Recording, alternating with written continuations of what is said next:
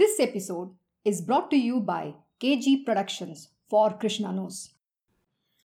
Yeah, good morning. We are doing the Uddhav Gita,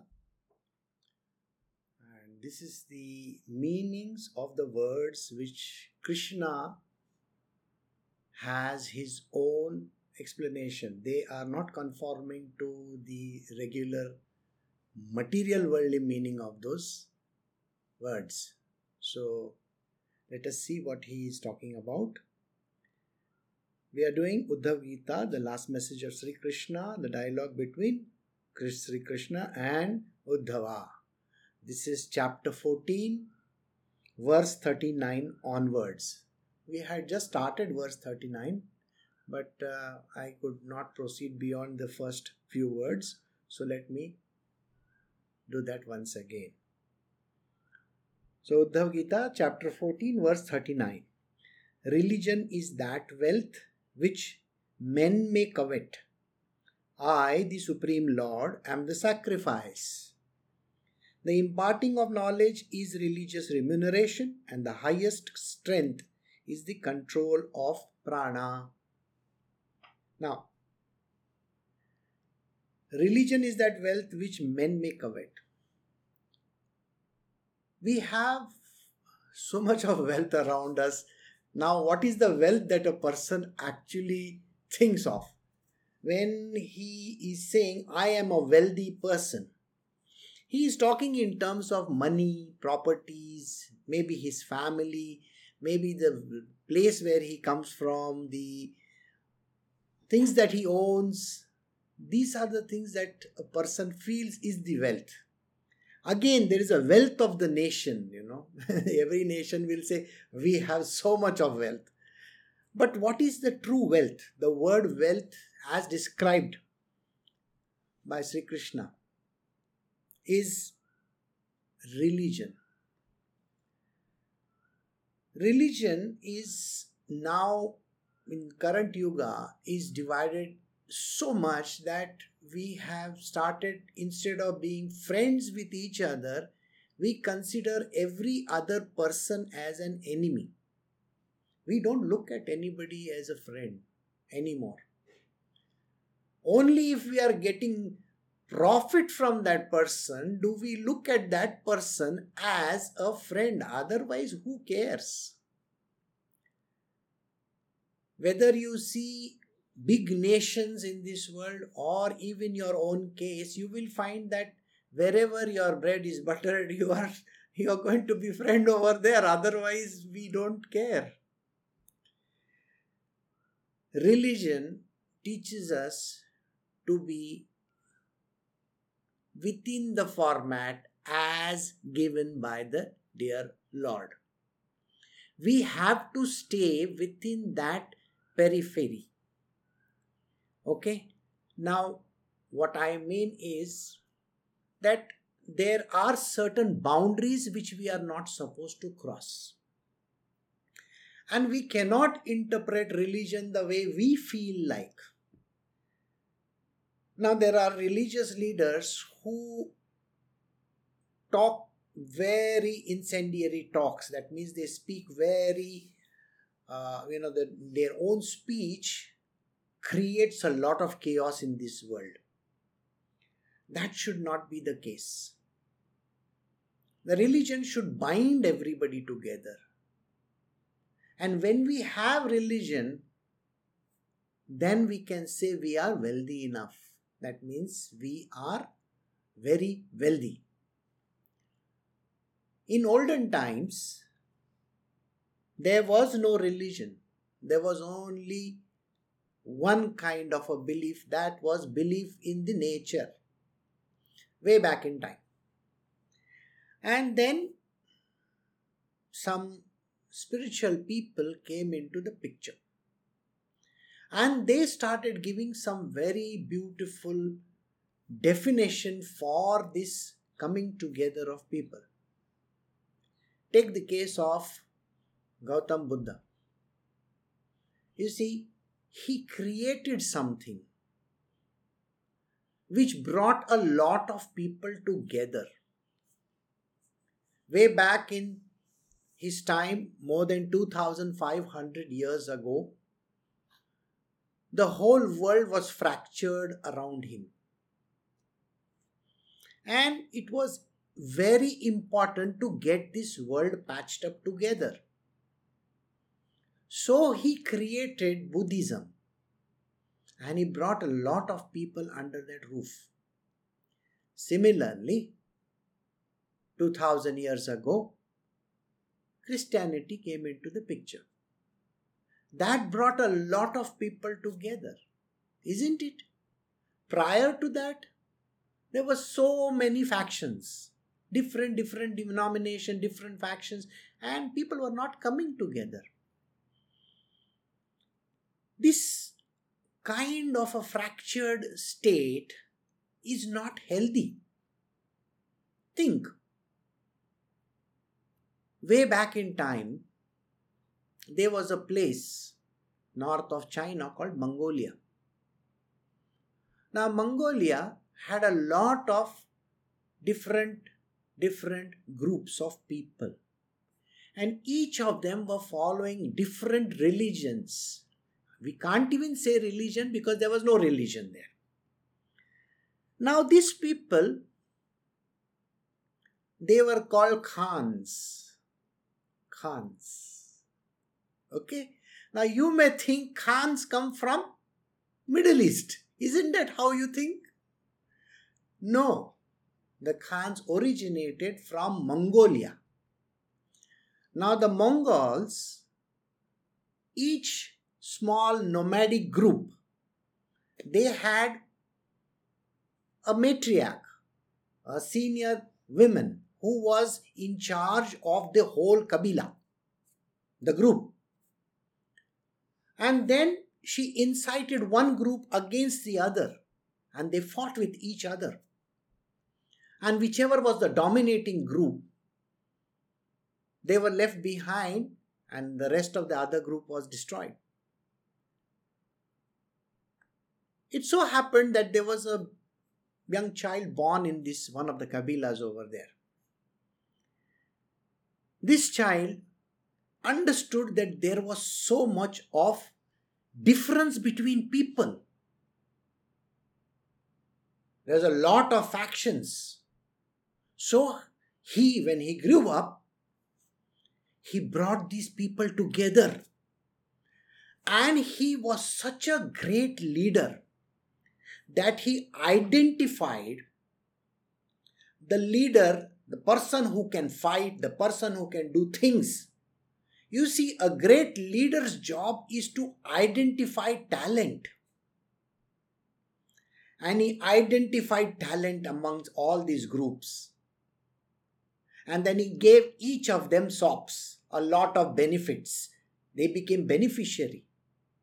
And he became the overall leader. His name was Genghis Khan. He understood how to group this together and make it one.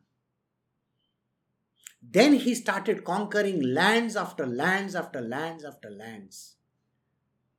And Mongolia went right up to, you will not believe this, up to Turkey. You see, they captured Turkey. Imagine that. Now, after he died, there was a big hole in that, because now every group thought they are good at it. And there were 4 groups formed and each took one territory after another. In that, one of them was Kublai Khan. I'm sure you have heard of these names somewhere in history. One of the descendants who went far east, I can't even say far east, one person who went to the Middle East, which is Turkey and all those places, from there, Babur and all these people came to India also. So now if I trace back the history, you will understand that it is not some Islamic rule or anything like that. The whole genesis is different. It's a way of looking at it. Now, these people, whoever they were, they created these big swaths of empire. So today, you will find that religion is uniting certain number of people. And there are certain number of people who do not consider religion at all. Especially in India, you will find that there one person is against another. For what reason? It should bring us together, isn't it? Now we will say, oh, Hinduism is not a religion. And you will say, no, we are from the Sanatan Dharma. If you are from the Sanatan Dharma and if you are in India, why is one person against another? It should bring us together. Because we are talking of goodness, we are talking of brotherhood, we are talking of working together. So, if you want to covet something as a wealth, religion is the one thing that you need to covet. And you need to become friendly with everybody. That is the meaning. I, the Supreme Lord, am the sacrifice. When Krishna says, I am the Supreme Lord, I would ask you one question. In which great scripture in India is it written that He is the Supreme Lord? Do you know the answer? मैं गीता पे हाथ रख के कसम खाता हूं. You see, even in the court, even in the highest court of India, or you can ask anybody across India, which is that one scripture which people will abide and stand by? And the answer is Gita, the Bhagavad Gita. And in the Bhagavad Gita and in the Uddhav Gita, the same Sri Krishna says, I am the Supreme Lord. I am above all these gods, demigods, whoever that you can think of. I am the one far beyond this manifest and the unmanifest universe. You are reading the Gita. Those who are reading the Gita, how can you then say that there is another Supreme Lord? This understanding is never there with people.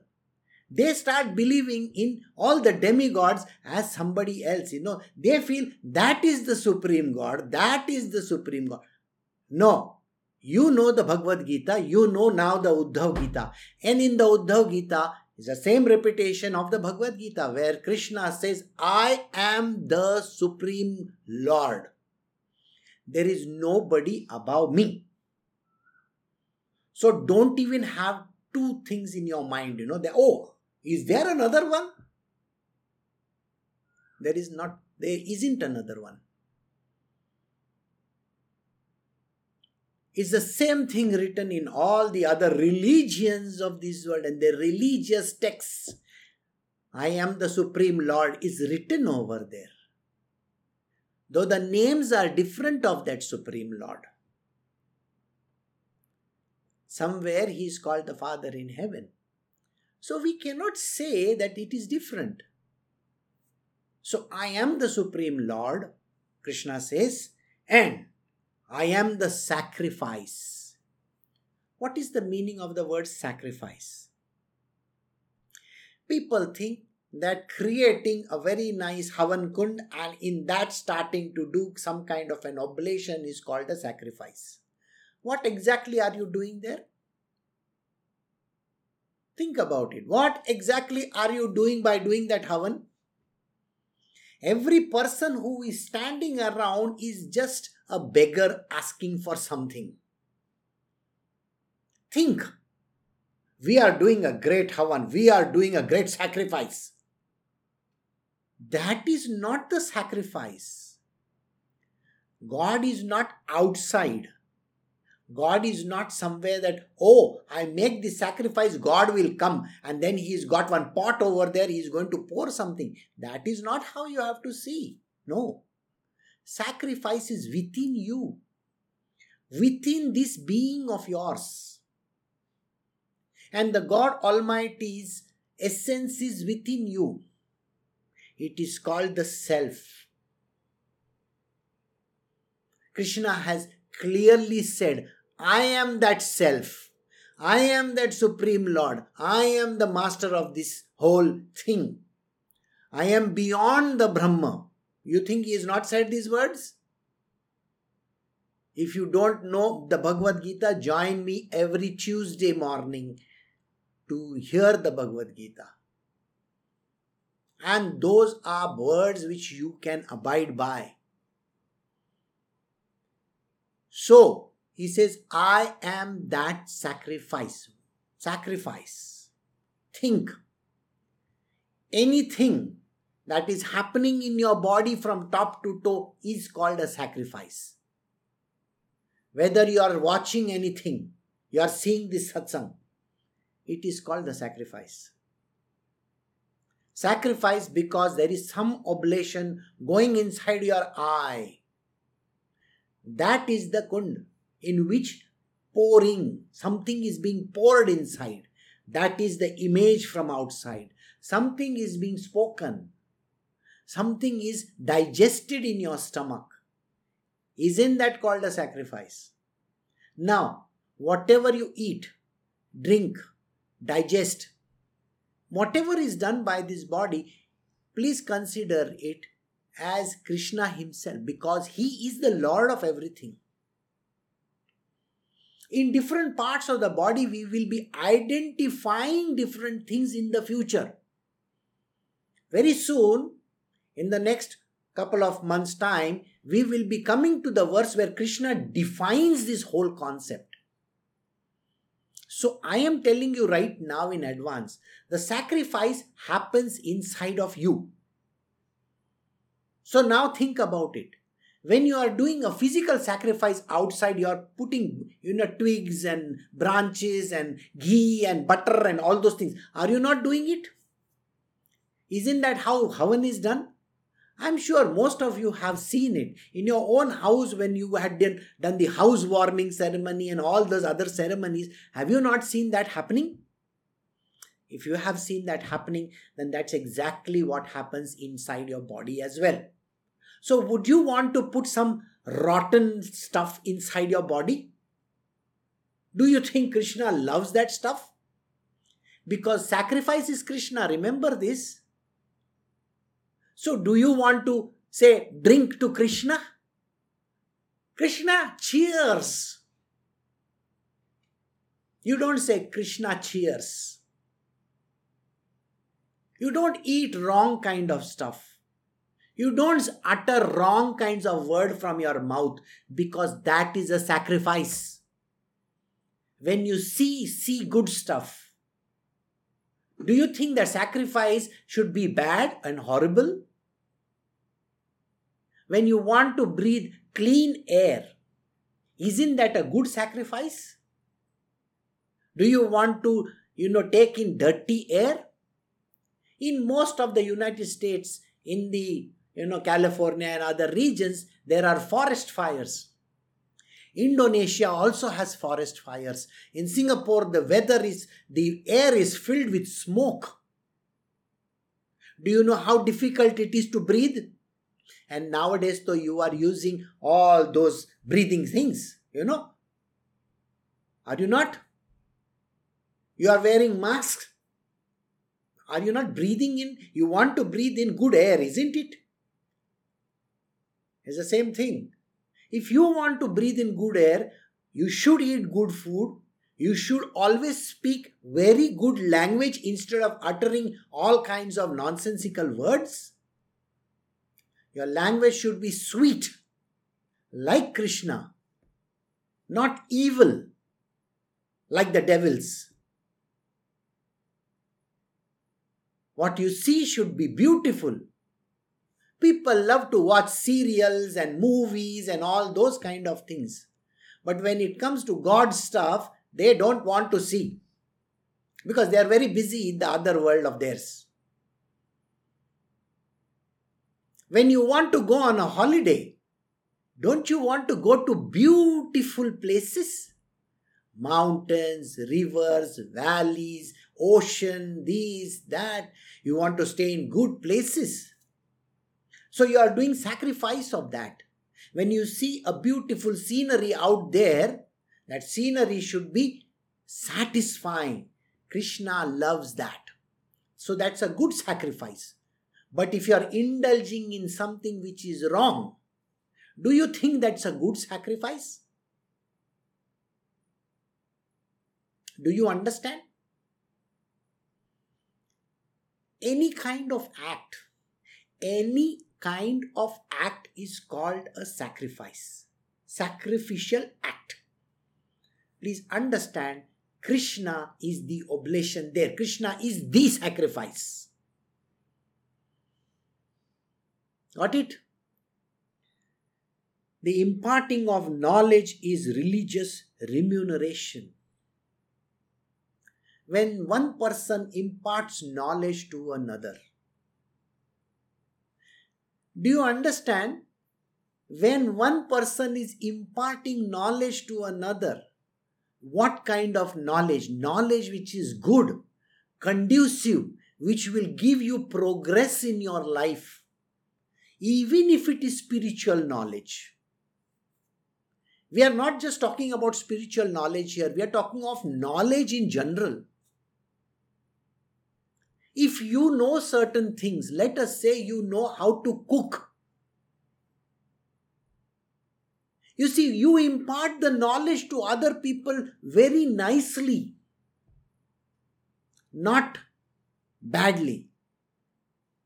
You don't have to beat a person or shout at that person and then try to tell him, you got to listen. It is not like Shaina who is putting that band on the head. Yesterday, those who attended my satsang will know this. You don't force a person. You nicely, kindly impart the knowledge. Very nicely you impart knowledge to another person.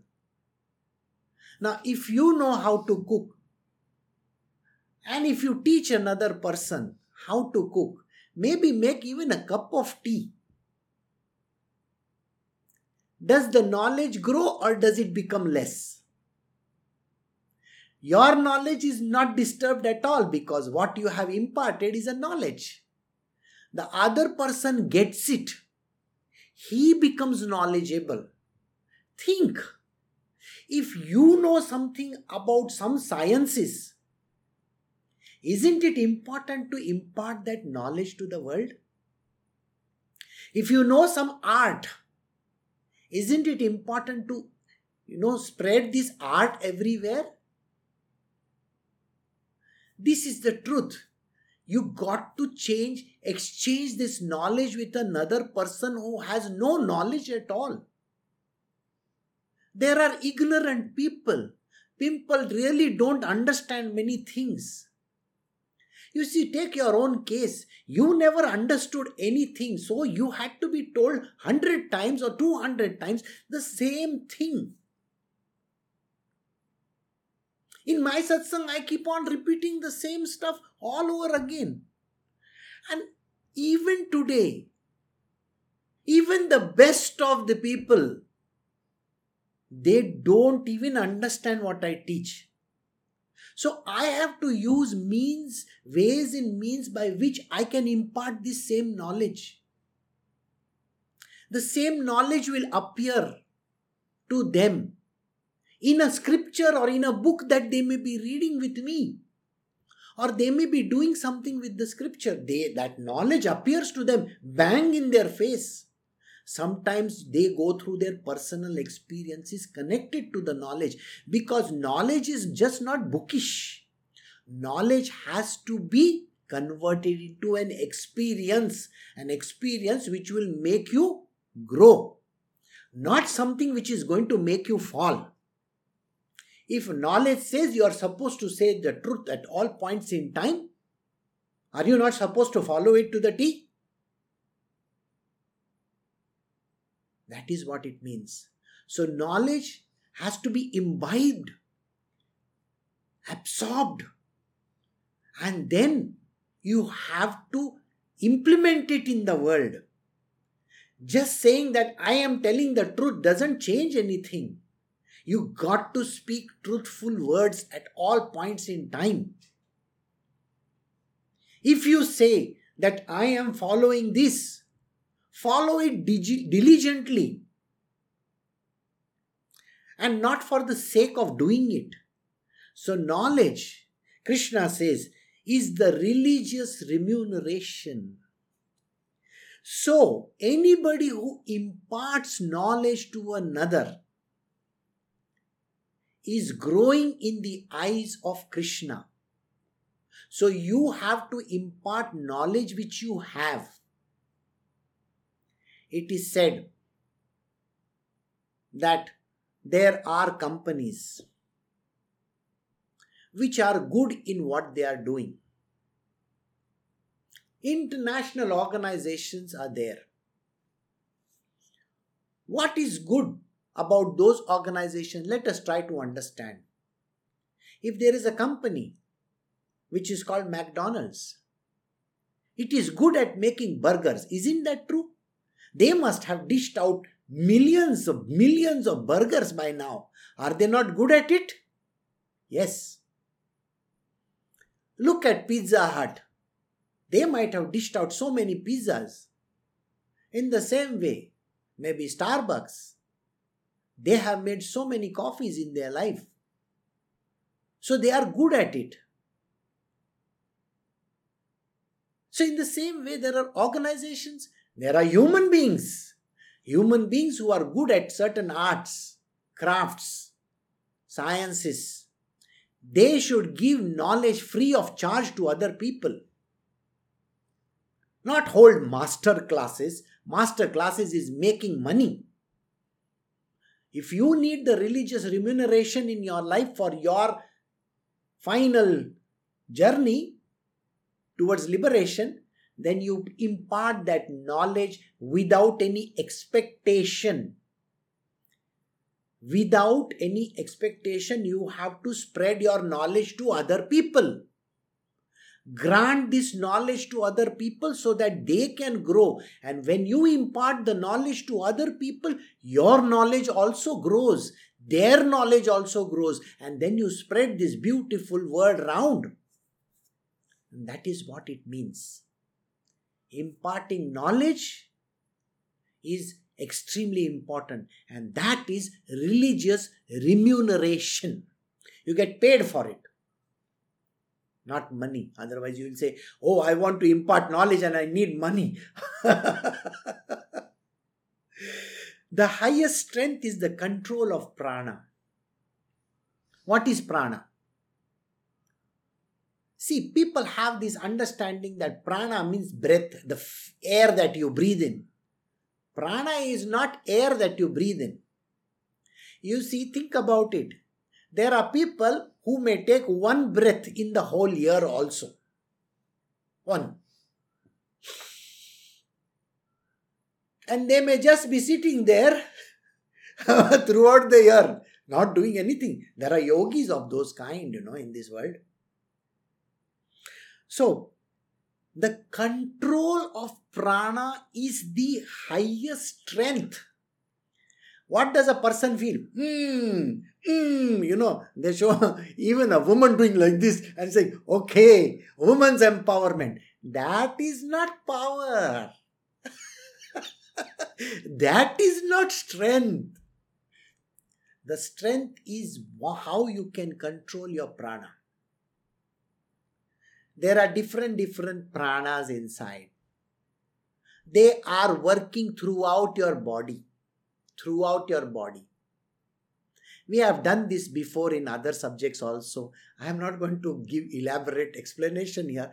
But remember one thing. Even the working of your red blood corpuscles reaching the furthest end of your, even this fingertip, is because of the prana. The pranic energy pushes it to that level, to the highest levels. Similarly, The working of your entire body is dependent on the prana. It is the life force within you, something that keeps you ticking. So this life force has to be under your control, not somebody else's. Let us just take in breath and the out breath. People get exhausted, isn't it? When they have to climb the mountain, even 10 steps, and I'm so tired. You're so tired. What do you mean by I'm so tired? Pranic energy is the one which runs your entire system. You are alive because of that. And that is the reason why the control of the prana is called the highest strength. If you can have that kind of a strength, you may be a puny guy, and that puny guy may be able to withhold his breath also underwater. When they do the training of all these great people, Marines, they call it Marines, okay? That person is held underwater for 8 or 9 minutes. And you will say, oh, that fellow is going to die. No, he blacks out. He just blacks out, then he's pulled outside.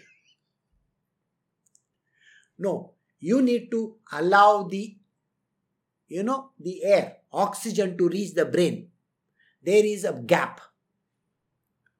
But if you can train yourself in the yogic path, on the control of prana, you don't have to bother about this breath and in-breath and out-breath and this and that. You can still breathe once in a while.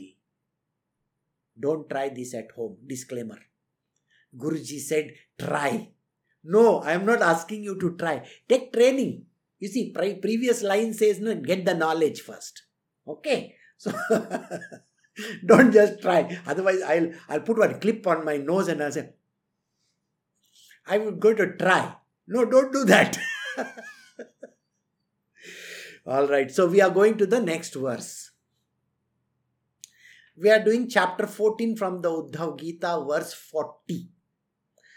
Fortune is my divine state. The best profit is devotion to me. Learning is the destruction of the idea of multiplicity in the self. Shyness is abhorrence of evil deeds. Isn't it strange that he is saying these different words and different answers? People think I am having so much of fortune. No. To be in a blissful state like Krishna is the fortune. The whole world thinks that I want to be happy. There are quacks across the world who talk about you need happiness, you need peace, you need contentment, I need this. You see, the whole world is trying to peddle happiness, peace, contentment and all those great words. And people, they get conned into joining this kind of a class. Happiness is not the ultimate goal. The moment you get out of the class, you are the most unhappiest person over there. Why are you the unhappiest person over there? Because you see, when you are attending the class, let us say you are going to a yoga class. You are at least practicing yoga in front of that goon. The goon is the teacher, by the way, whoever that idiot was. You see, I am saying these words. The goon is the teacher. Do you know why I am saying it? There is a verse in this Uddhav Gita itself where he says, not everybody is entitled to teach. We will come to that verse very soon. Teaching of the spiritual things can only be done by the highest spiritual master. Not by any ordinary human being. So ordinary human beings cannot teach another person spiritual truth. Please remember this. So attending classes is not the criteria. After they finish the class, they do not even have the discipline in their life to do those things. You know, if you know, say Surya Namaskar, you were earlier wearing some garments in that class of yours, some strange garments which they dish out. You're supposed to buy them over there. Yes, just like a school uniform, Every school has a uniform. They will say, you have to buy this uniform from this place. Okay. So like that, you have to buy garments from there. And then you are supposed to stretch like this and stretch like that and do this and do that. So they will tell you how to do the whole thing. Now, let us say you have finished the class and now you have gone back home. You are wearing your underwear or maybe wearing your long jeans pant and trying to do the stunt. Is that how it was done? And you are not even stretching fully. You are just trying to be a little, okay, that's all right, this all right, I can do it. No. If you want to attain that happiness which you had gone to seek inside some place, to have the continuation of the happiness, you got to continue the activities which you are doing at other places also. Got it? So if you are eating sattvic food over there, why would you want to eat some other food at some other place? Then your happiness is out of the window. There is no peace for you also. So did you understand? There is nothing like happiness, peace, tranquility, or whatever that they try to sell you. There is nothing like this. You are an example yourself. Most of you have attended classes. And the moment you come out of the class, you are the most miserable person on earth. You see, you can count yourself as the miserable person. Because, you see, there are lots of people, when they come out of these kind of classes, you know what they do? First, they take up all the bad activities that they had left. I'm not joking. If they had left drinking, they will start drinking. If they had left smoking, they will smoke cigarettes after cigarettes. If they had left sex over there, it never touched her, outside they will come and they want to indulge in it. If they have never eaten meat in that ashram or wherever that you had been, outside they want to eat KFC and chicken and mutton and everything. You see, think about it. Over there, they might have worn some fancy clothes, orange color and all. Outside, they want to wear all hep clothes. Where is your happiness, by the way? So please remember one thing. You can go on a retreat, you go to any place. Happiness and all these other peace and all is not right. There is no happiness in this world. If you think I am talking some utter nonsense, look at the condition of Jesus Christ. Did he look happy from any angle? Have you ever seen a picture of Jesus Christ smiling? No. Have you ever seen Buddha? Yo, dude, how are you, man? You see, have you ever seen Buddha do something like that? Or doing some katas? Yeah. I mean, just imagine. Why is all this kind of martial art associated with Buddha? Buddha was supposedly peaceful guy. Then why is martial art associated with him? I mean, have you ever thought like this? Martial art is associated with Buddhism. All kinds of Buddhism. They go to that place in China and they get, oh, I am a Shaolin monk. Monk my foot. You are a mean machine. And you are associating with what? Buddha? Who has the epitome of peace. I mean, how foolish can that be? Has it ever occurred to you how foolish this is? Common sense will tell you. Buddha wanted to always be in that serene state. What happiness are you talking about? Look at Krishna. You see, he went to Dwarka. Alright? And when in the end he was dying, everybody was wiped out. The whole clan was finished. Yadu Vansh, all the male members were slaughtered over there. So now tell me, is it about happiness? So do you really think all these great people who were the religious founders, great people, absolutely brilliant people, they are God Almighty. What peace were they talking about, by the way? Where is it written that you have to have happiness, peace and all this? Nowhere is it written. Think. They themselves are the highest example. Do you know what they were basically telling you?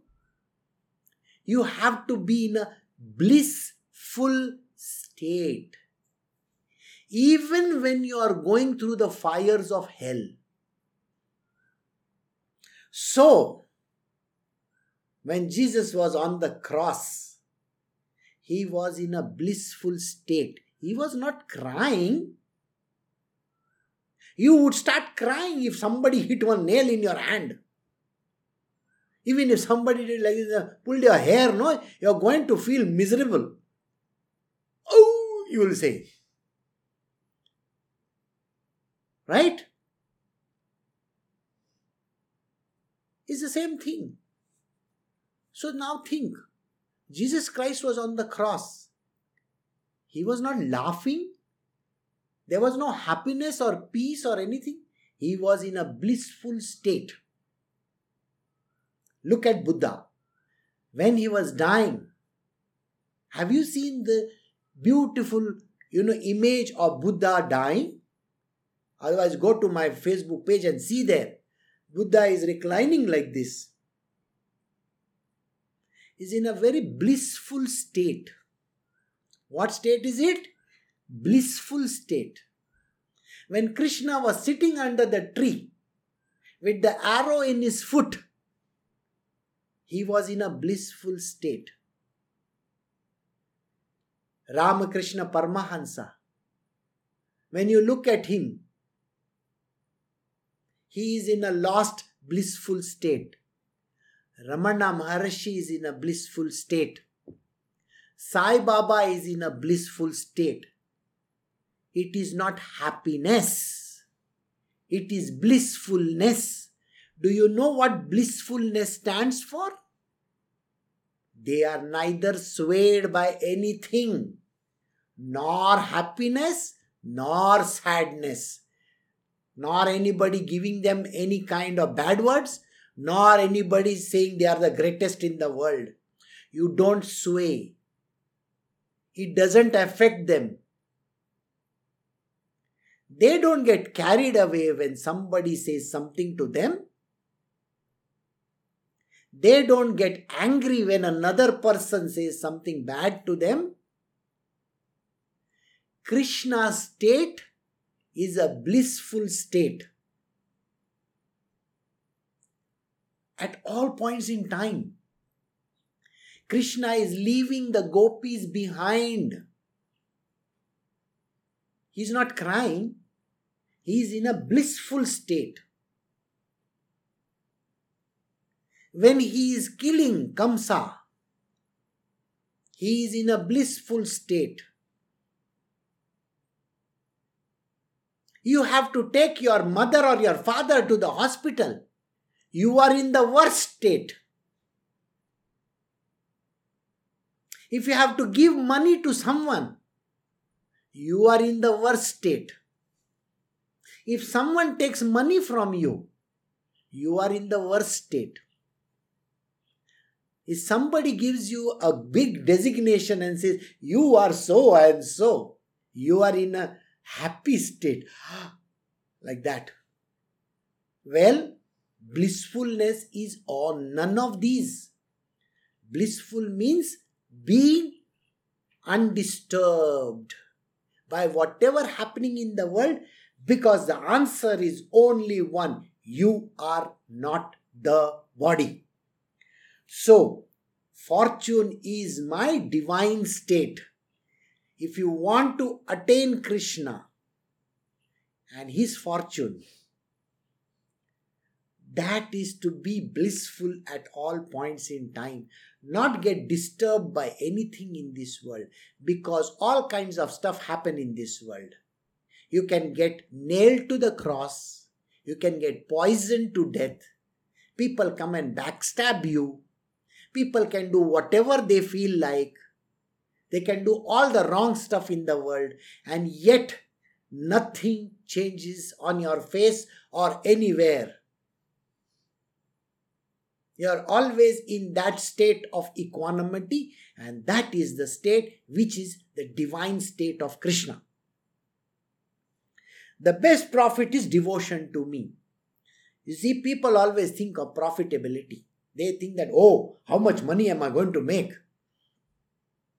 I bought this for 10 rupees, I'll sell it for 20, I will make 10 rupees profit. They think like this. They're always bothered about what they can get from other people. They want value worth. You see, value worth means what? Do you think that you are really value worth? I want you to think about it. There are people who are working for organizations and companies, putting in just 3 hours, 4 hours, 6 hours, 8 hours a day, 5 days a week, for which they may be getting millions, I don't know, hundreds of thousands. I want you to value yourself. Look at your qualification. Look at the kind of knowledge that you have. Do you really think your value worth that money which the company or whoever is paying you? I'm sorry. If you were to appoint another person exactly like you, if you are the CEO of that organization and a same person like you were to be appointed, would you pay that person the same salary? You will say, this person doesn't even work so much. I need results. Isn't that what you will do? And if you are not a result person, what value are you giving? So this is the truth in life. It doesn't fit. The shoe doesn't fit. Got the point? So he says, the best profit is devotion to me. In the material world, people think of only making something out of another being. They feel that I have given these people so much money, I need my value worth.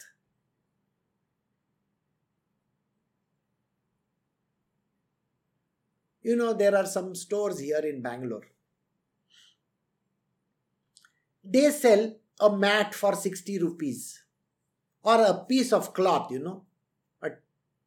a kurta for 600 rupees.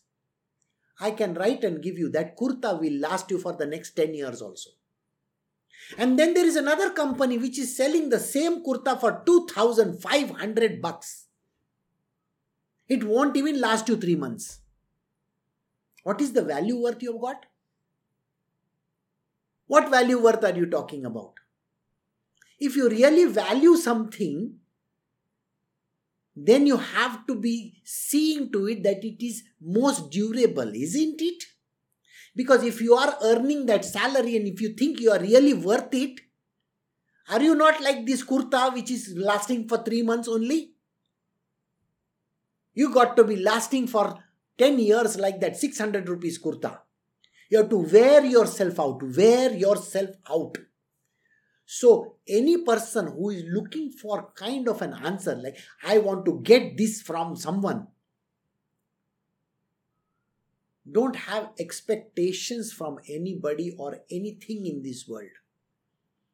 The moment you have expectations, You are a transactor. You transact. Transaction is only business. It is Rajoguna. You are never going to rise in the spiritual realm ever. Never. So, the best profit according to Krishna is devotion to me.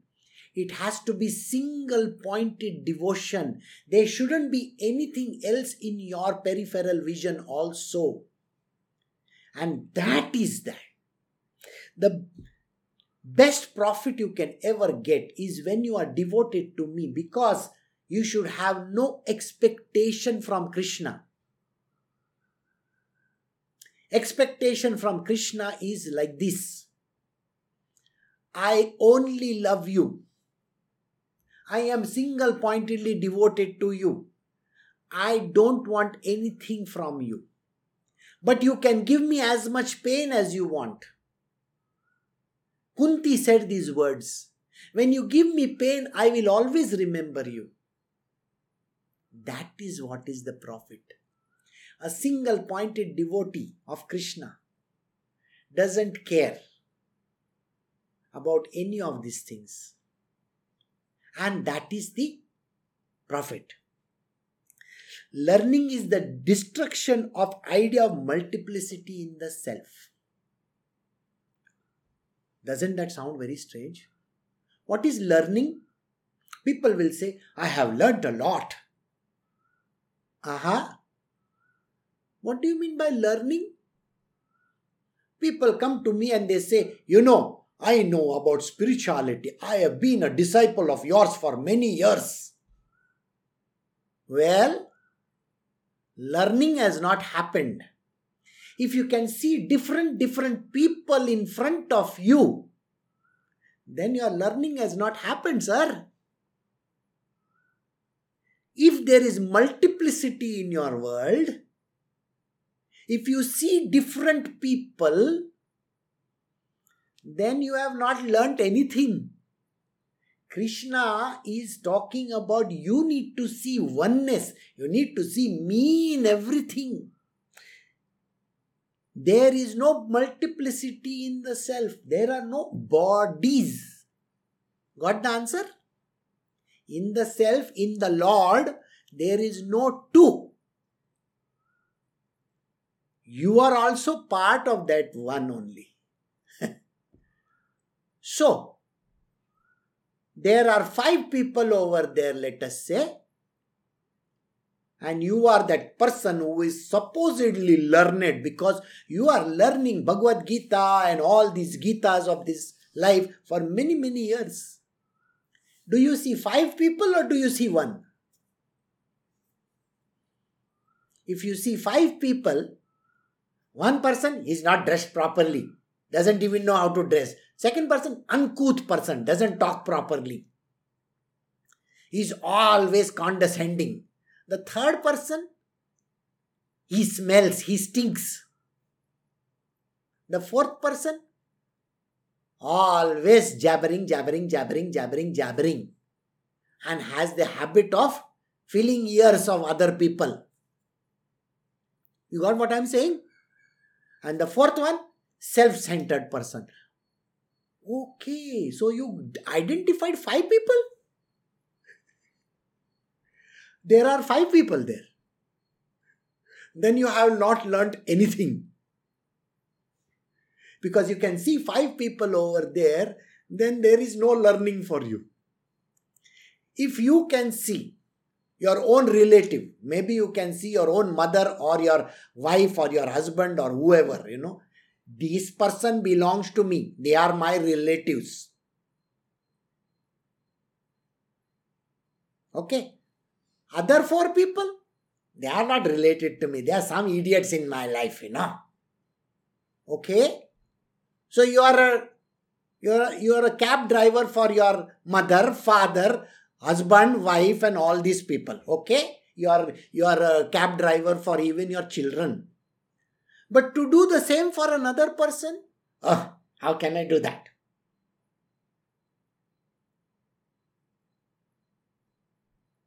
It should never be like that. Learning means to see Krishna in everything. If your mother is Krishna, why is that other person not Krishna to you?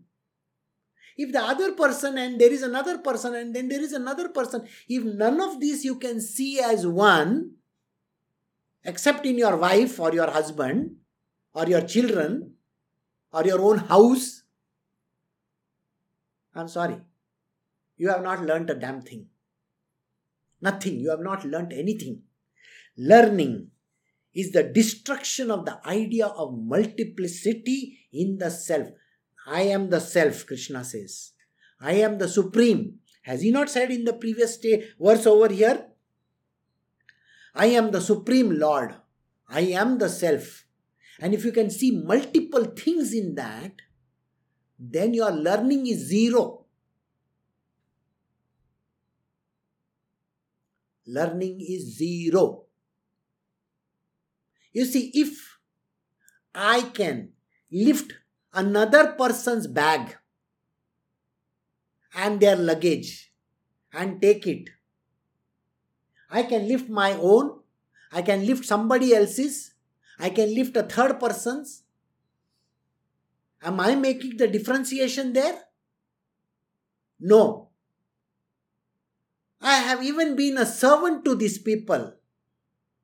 Because if I am servant in one place, I am servant in another place also. I don't say I can't do it. But people who have learned, supposedly learnt with me for many years, think there is a differentiation.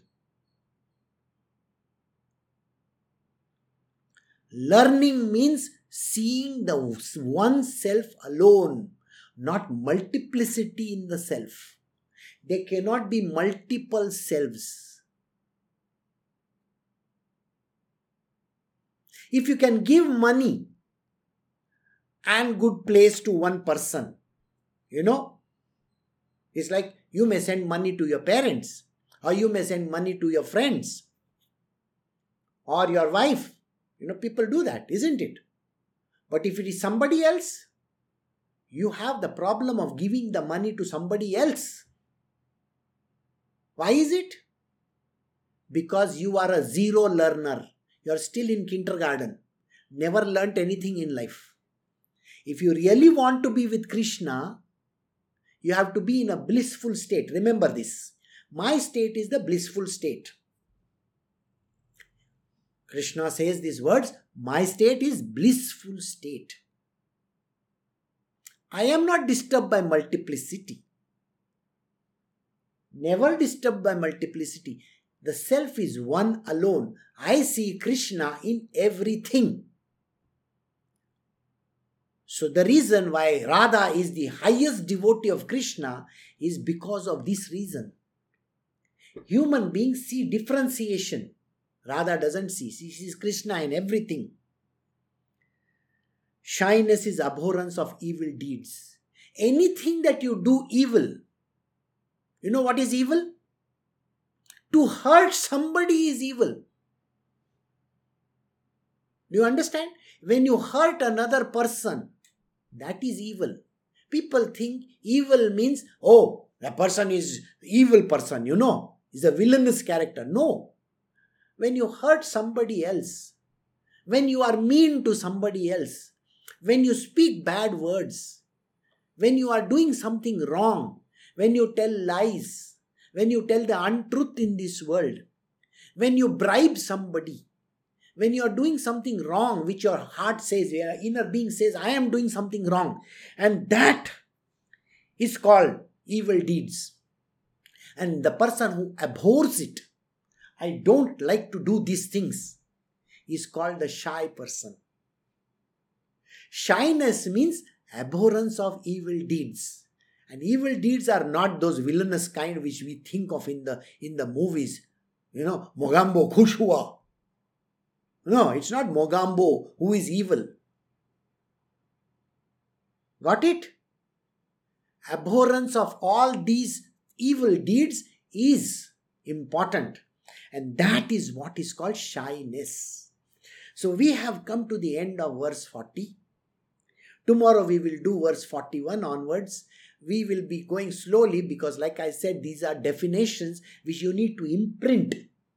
And if you have learned them, then you got to implement them. But learning doesn't happen, you know that, no? You're back to square one, class is over. Go back, drink, smoke, fall down, get angry, get upset. And only pander to your relatives. Class is over, sir. Only pander to your relatives, be happy with them. Learning never happens. If you can implement this kind of a knowledge inside of you today, then I will say you're learning. And to achieve the divine state of Krishna, to achieve Krishna is not easy. People say that they are devotees of Krishna. Nobody is a devotee of Krishna. If you cannot be nice, if you cannot have that blissful state at all points in time and see the whole world as oneself alone. So we have come to the end of it. And I would like to thank you. And I'll see you all tomorrow. Take care. Have a great day. Bye.